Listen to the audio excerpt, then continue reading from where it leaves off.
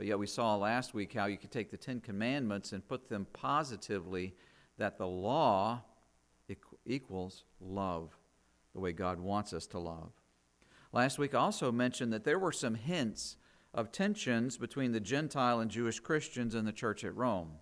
Well, today we're talking directly about differences and about tensions and disagreements and how it is that we can love others well that we disagree with.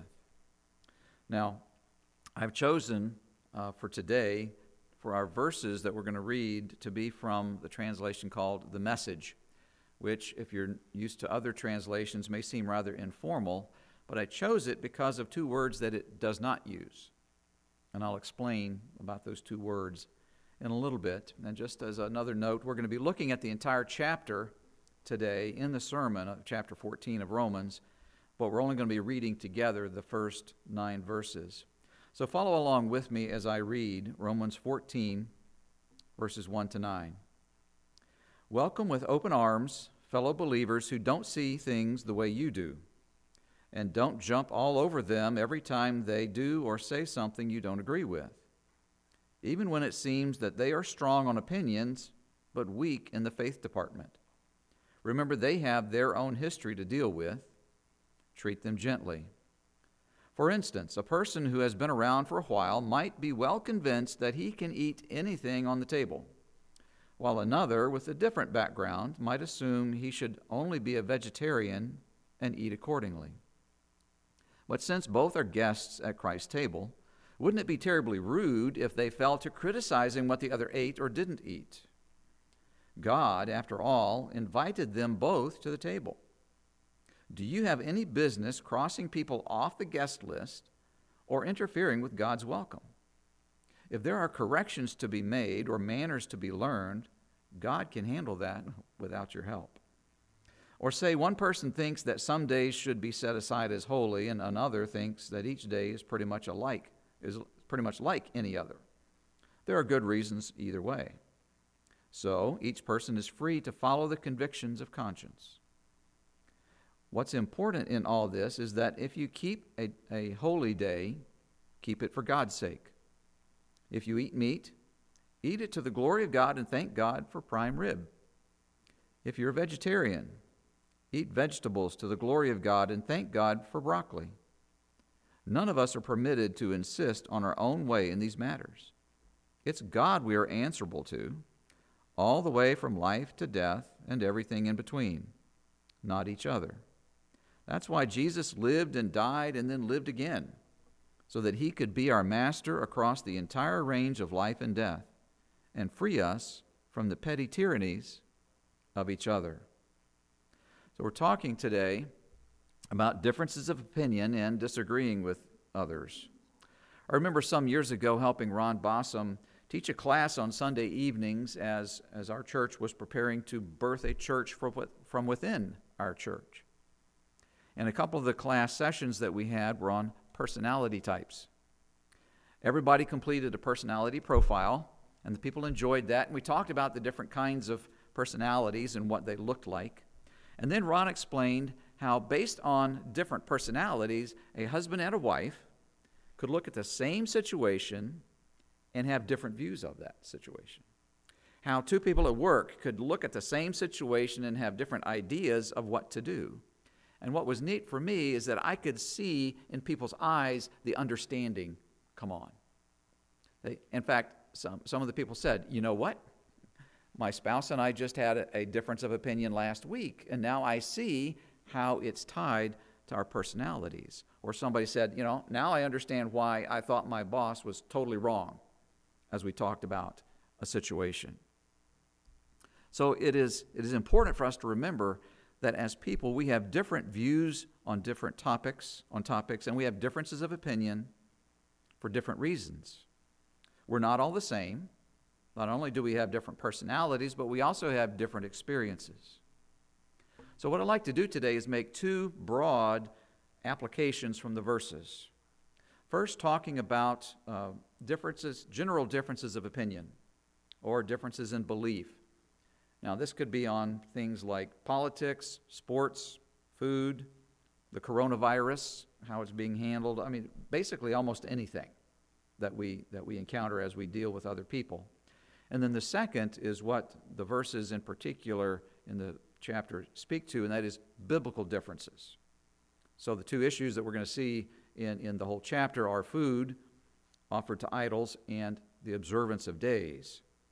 And in here we're talking about the understanding and applying the Bible directly to these topics that are connected to our faith in God. Now, for both of these applications, if the Bible declares something to be sin, like stealing, then that just kind of takes it off the table. It is not a valid option. It's not an option that you should be holding. God calls it sin, and it should not be done. Let's talk about general differences of opinion. And I'm going to say, on the one hand, it might seem like I'm contradicting myself. This applies to topics that we say normally are not religious, yet at the same time, let me say that the Bible speaks to all of life, either directly by command or by principle. So there is no part of life that falls outside of God's rule, outside of God's law and His direction for us. Another thing to remember is that God made us to make sense of life, that we are meaning makers, meaning assigners. And it's fun sometimes to watch little children because you can see them when they encounter something new trying to connect it somehow to what they already know. And we do that unconsciously. Well, as a result of that and the way that ways God made us, we all have opinions on what is good and bad, what is right and wrong, what is desirable and undesirable. And so here are some general principles that come from the Bible and from this chapter in particular.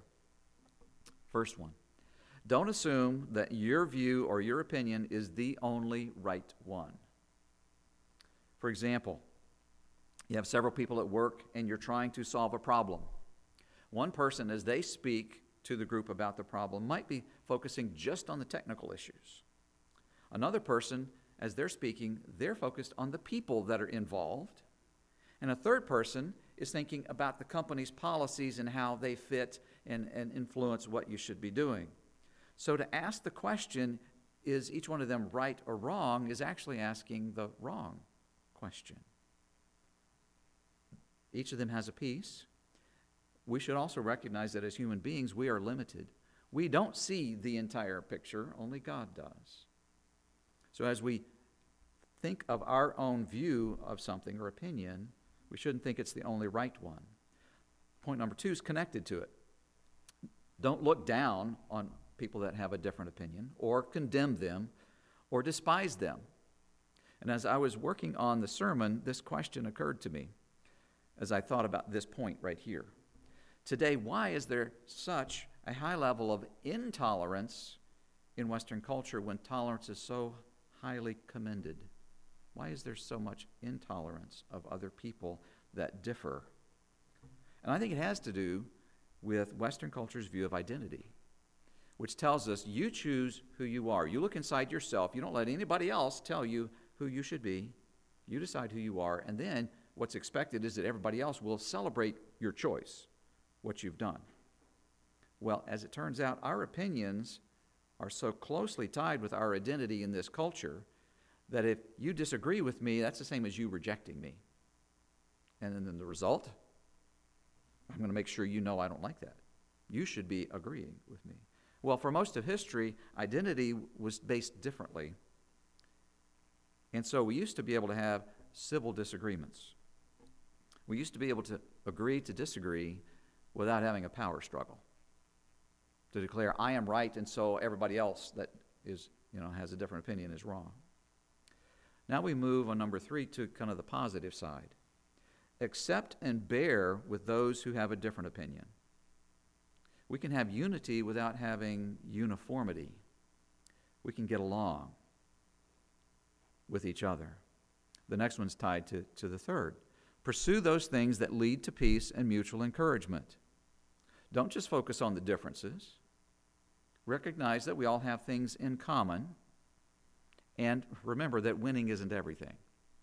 God is calling us to be at peace and to recognize that there are differences and to value those differences as well. So those were in your notes with the service supplement. Let me share a couple of others. We're told in these verses and in other places in the Bible that we're all going to give an account for ourselves to God. And when we do, that's going to include, we're going to have to give an account for how it is that we interact with others. So contrary to popular opinion, we don't set our own standard. God sets our standard. And we saw last week, he gives us his standard in his law, and it turns out his law shows us how we can love each other. Another point, don't put a stumbling block or a hindrance in anybody's way. Don't deliberately irritate them.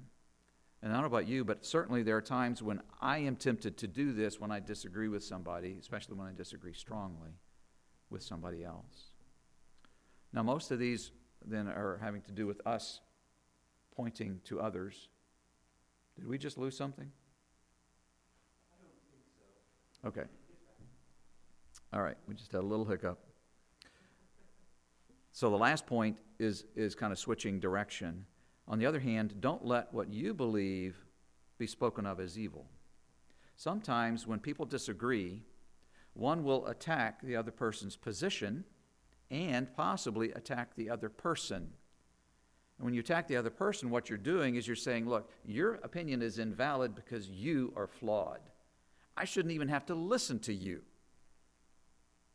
and your opinion for what you're saying. Sometimes that can be done to us. And so the point is, don't let what you believe be spoken of as evil. So these are kind of general principles that we get from the Scripture. And you can see how it is they all have to do with dealing with people where you have differences of opinion and differences of belief. They apply to general situations. They also apply to all the biblical differences. So let's look at that. And let me begin by talking about the issues that are in our verses. And those two are food offered to idols and observances of days. These are both religious issues. Let me talk about the food first. Paul is writing to the church at Rome. There are both Gentile Christians and Jewish Christians. For the Gentile Christians, very likely an issue that they could have would be the food offered to idols at temples. And a little background will help us here. The Roman world had dozens of religions. And each of those religions had their own gods, and they had their own temples, and they had their own priests. And the Roman world, in one sense, was very tolerant. They allowed all these different gods and everything, as long as you respected and honored other people's gods. Now, here's a little side note as to why it is that Christianity stood out so much and why Christians were not liked. Because when you became a Christian, you were told and you were taught that the Bible tells us there is only one true God. All these other gods that are in the temples and being worshipped, those are false gods. And you're not allowed to worship them. Well, what happened in that day, from best we can tell from looking at history and documents and other things, is that each city would pick a god out of all that collection of gods to be their god. Each guild, which would be like a professional group, would pick a god. Every household would pick a god. And you'd have a little statue. And so, for example, if you were invited over to a friend's house, you came in, you'd take a little pinch of incense and you'd worship their god. You'd show respect to it. If you became a Christian, you couldn't do that anymore. If you were a Christian and you were a slave or a servant working in a house, you couldn't show respect to the household god anymore like that. So you can see where there would be problems. Well, back then, not only was it just the little statues in places, but they had the temples. And when you went to the temple, sometimes you give money. You might buy some of those little statues to put in your house or in your work. And you would make animal sacrifices.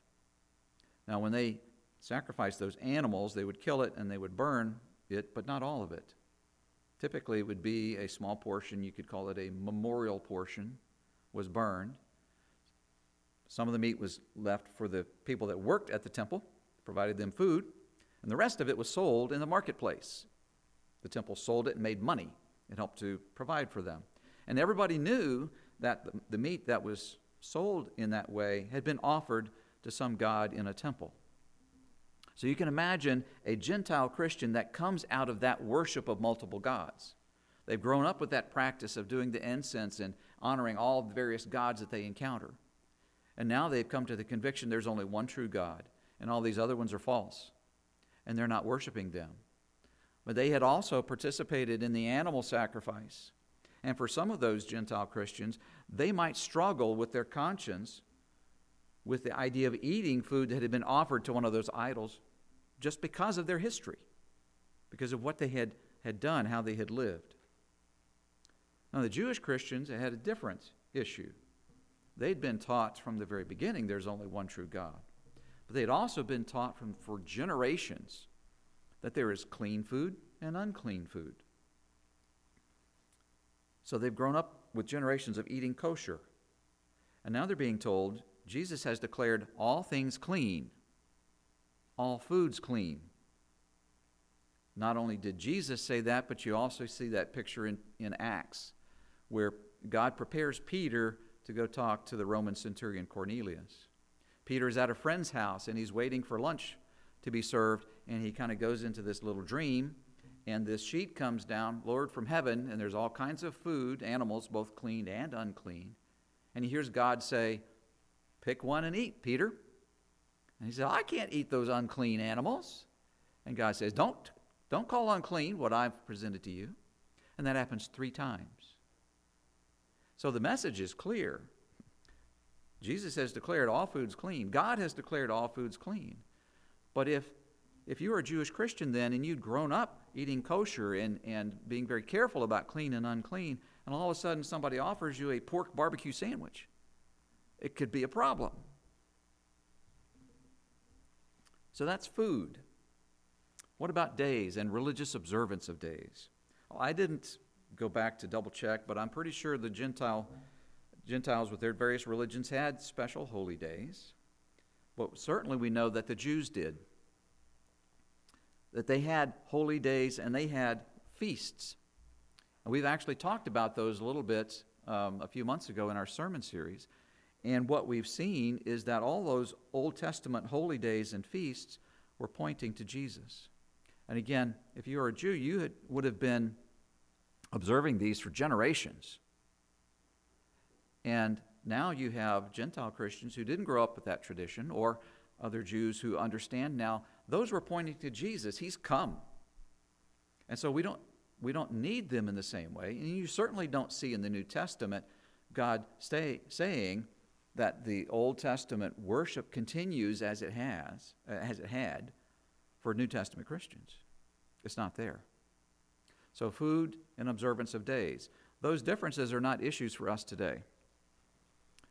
But let me give you a few examples of things that are differences within Christianity today. One is baptism. First, the mode. How do you baptize?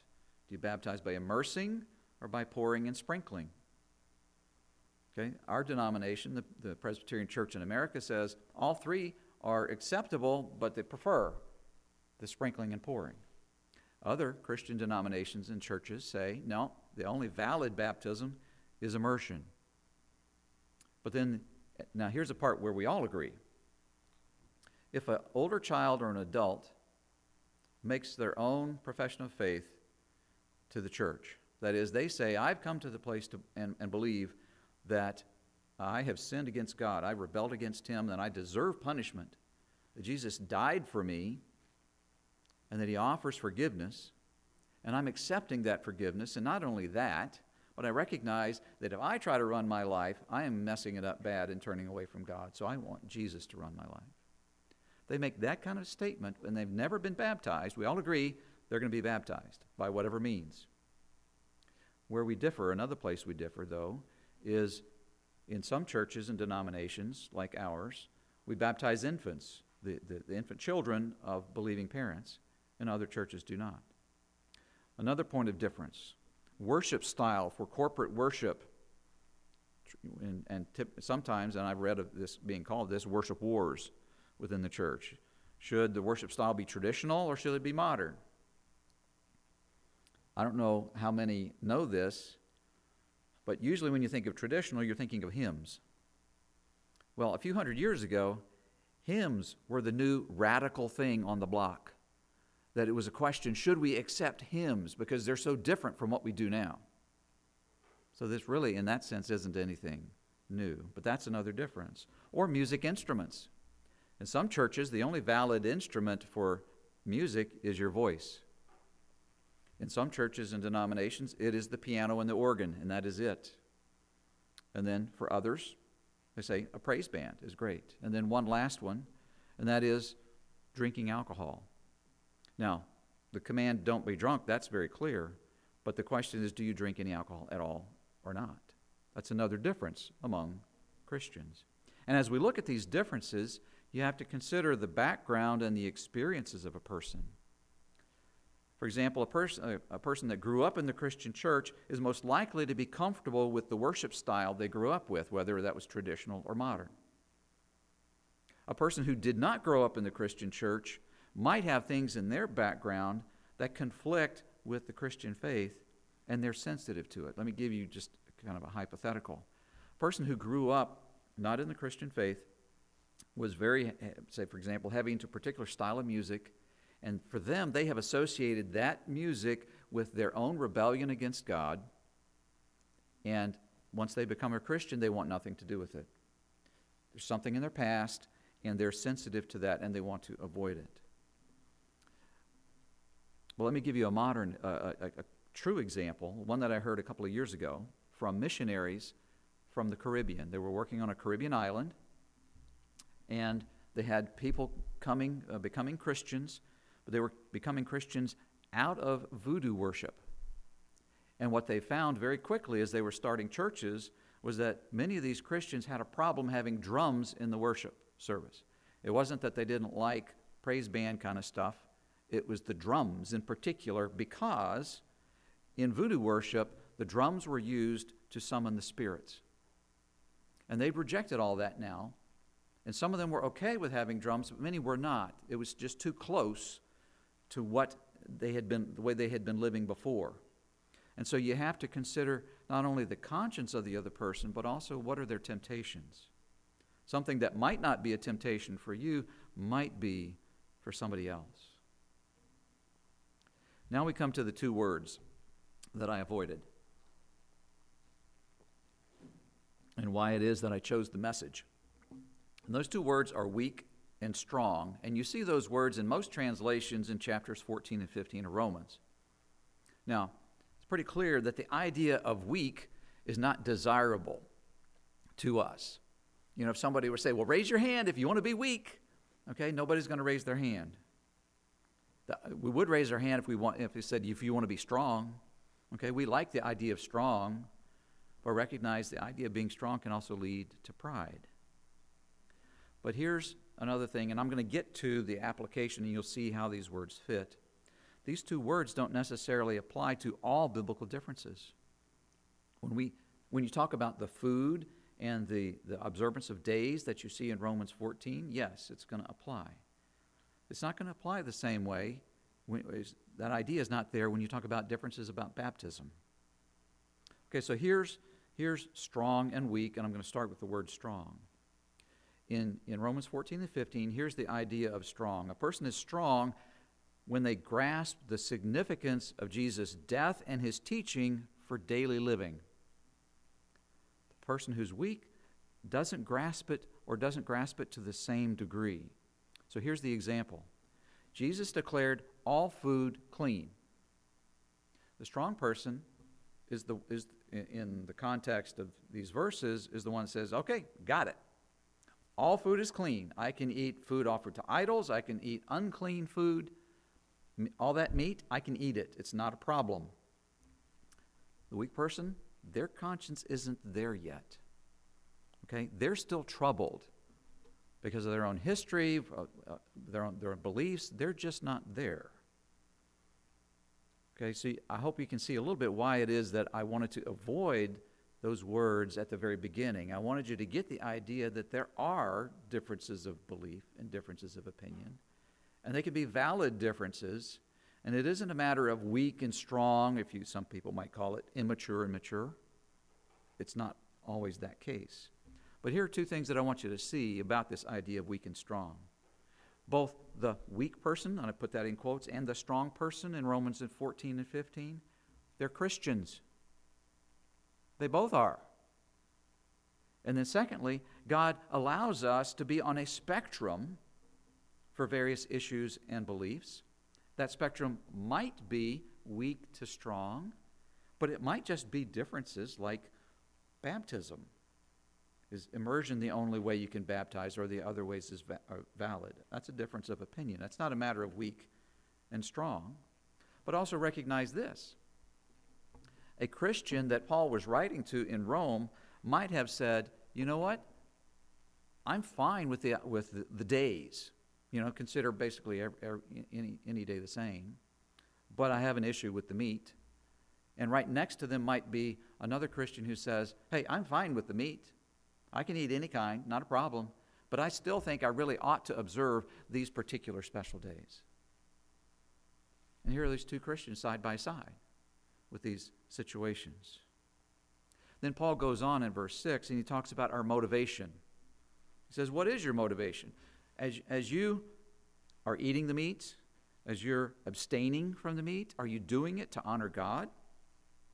And then he goes on to say, remember this, you and I don't live to ourselves. We don't make our own rules. But there's danger that we can have in either saying, yes, I can eat the meat, or no, I shouldn't. And that can be a form of pride. Well, I gain merit with God. God likes me more because I am strong and I can eat the meat. Or we can also turn it around and say, you know what? God likes me more because I am so careful and I am not eating the meat. Either one of those is a form of pride, and God hates pride. Then he goes on to say, remember that every Christian is God's servant, so we're not answering to each other. Ultimately, we're going to answer to God. And then I'm going to bring in again what I said from the first part. Don't let what you believe be spoken of as evil, but let me add this. Also hold your beliefs humbly and ask God to teach you. Because can we change our beliefs? The answer is yes, we can. In fact, in one sense, we should be as we're growing and maturing. We might believe one thing as we first come into the Christian faith, one set of things, where we've not unconsciously been pulling other thoughts from our experience and background. Our beliefs can change. But our guide and our standard is God's Word, that we follow Him. Another one, I talked about don't put a stumbling block or a hindrance in other people's way. If you do, you're acting in pride. You are not loving the other person when you try to make things difficult for them. Paul put it this way. He said, do not tear down the work of God for the sake of your opinion, for the sake of your pet idea. When he says don't tear down the work of God, the work of God is the rescue and the transformation of people. So are you going to put yourself between God and these people that he's trying to rescue? And say, I'm here, and what I say is more important. That's a dangerous place to be. Okay, and Paul says, don't be there. Don't do that. Then he talks about one other piece, but I'll get to that in just a second. I've been talking kind of in principle about these ways that we love others that we disagree with. But if you think about it, you'll see that loving others this way requires us to be aware of the people around us. It requires us to know them well enough so that we're not putting that stumbling block in front of them deliberately, knowingly. We might end up with another situation, which Paul addresses at the end. And that is that, for example, in Rome, in that situation with the church he's talking about, you might have one Christian who says, I can't in good conscience eat that meat, but they see another Christian in the church they look up to. Oh, but he's eating it, so it must be okay. And so this Christian decides they're going to go ahead and eat the meat, even though they're not comfortable and their conscience isn't clear, and they go contrary to their conscience. And what Paul says is this: whatever is not of faith is sin. You as a Christian should be should have an inner conviction that what you're doing is in line with your Christian faith. And if you're acting contrary to what you believe is right, then it's sin. I said before that beliefs and convictions can change. So you follow your conscience, you ask God to direct and to shape your conscience, because again, as human beings, we can mess up anything good that God has given us, including our conscience, and we can twist it. So if we're informing our conscience and shaping it by God's Word and by good Bible teaching, what we may find is that our convictions sometimes can change. And I'll give you an example. I did not grow up, and I know I've heard of many others that did not grow up in a church that practiced the baptism of infants. But as an adult, as I began to look into it, and I've heard this from many others as well, again, as they've listened to teaching, as they've read the Bible and studied it, as they've prayed, they ended up shifting to the place where they say, yes, I agree that infants should be baptized.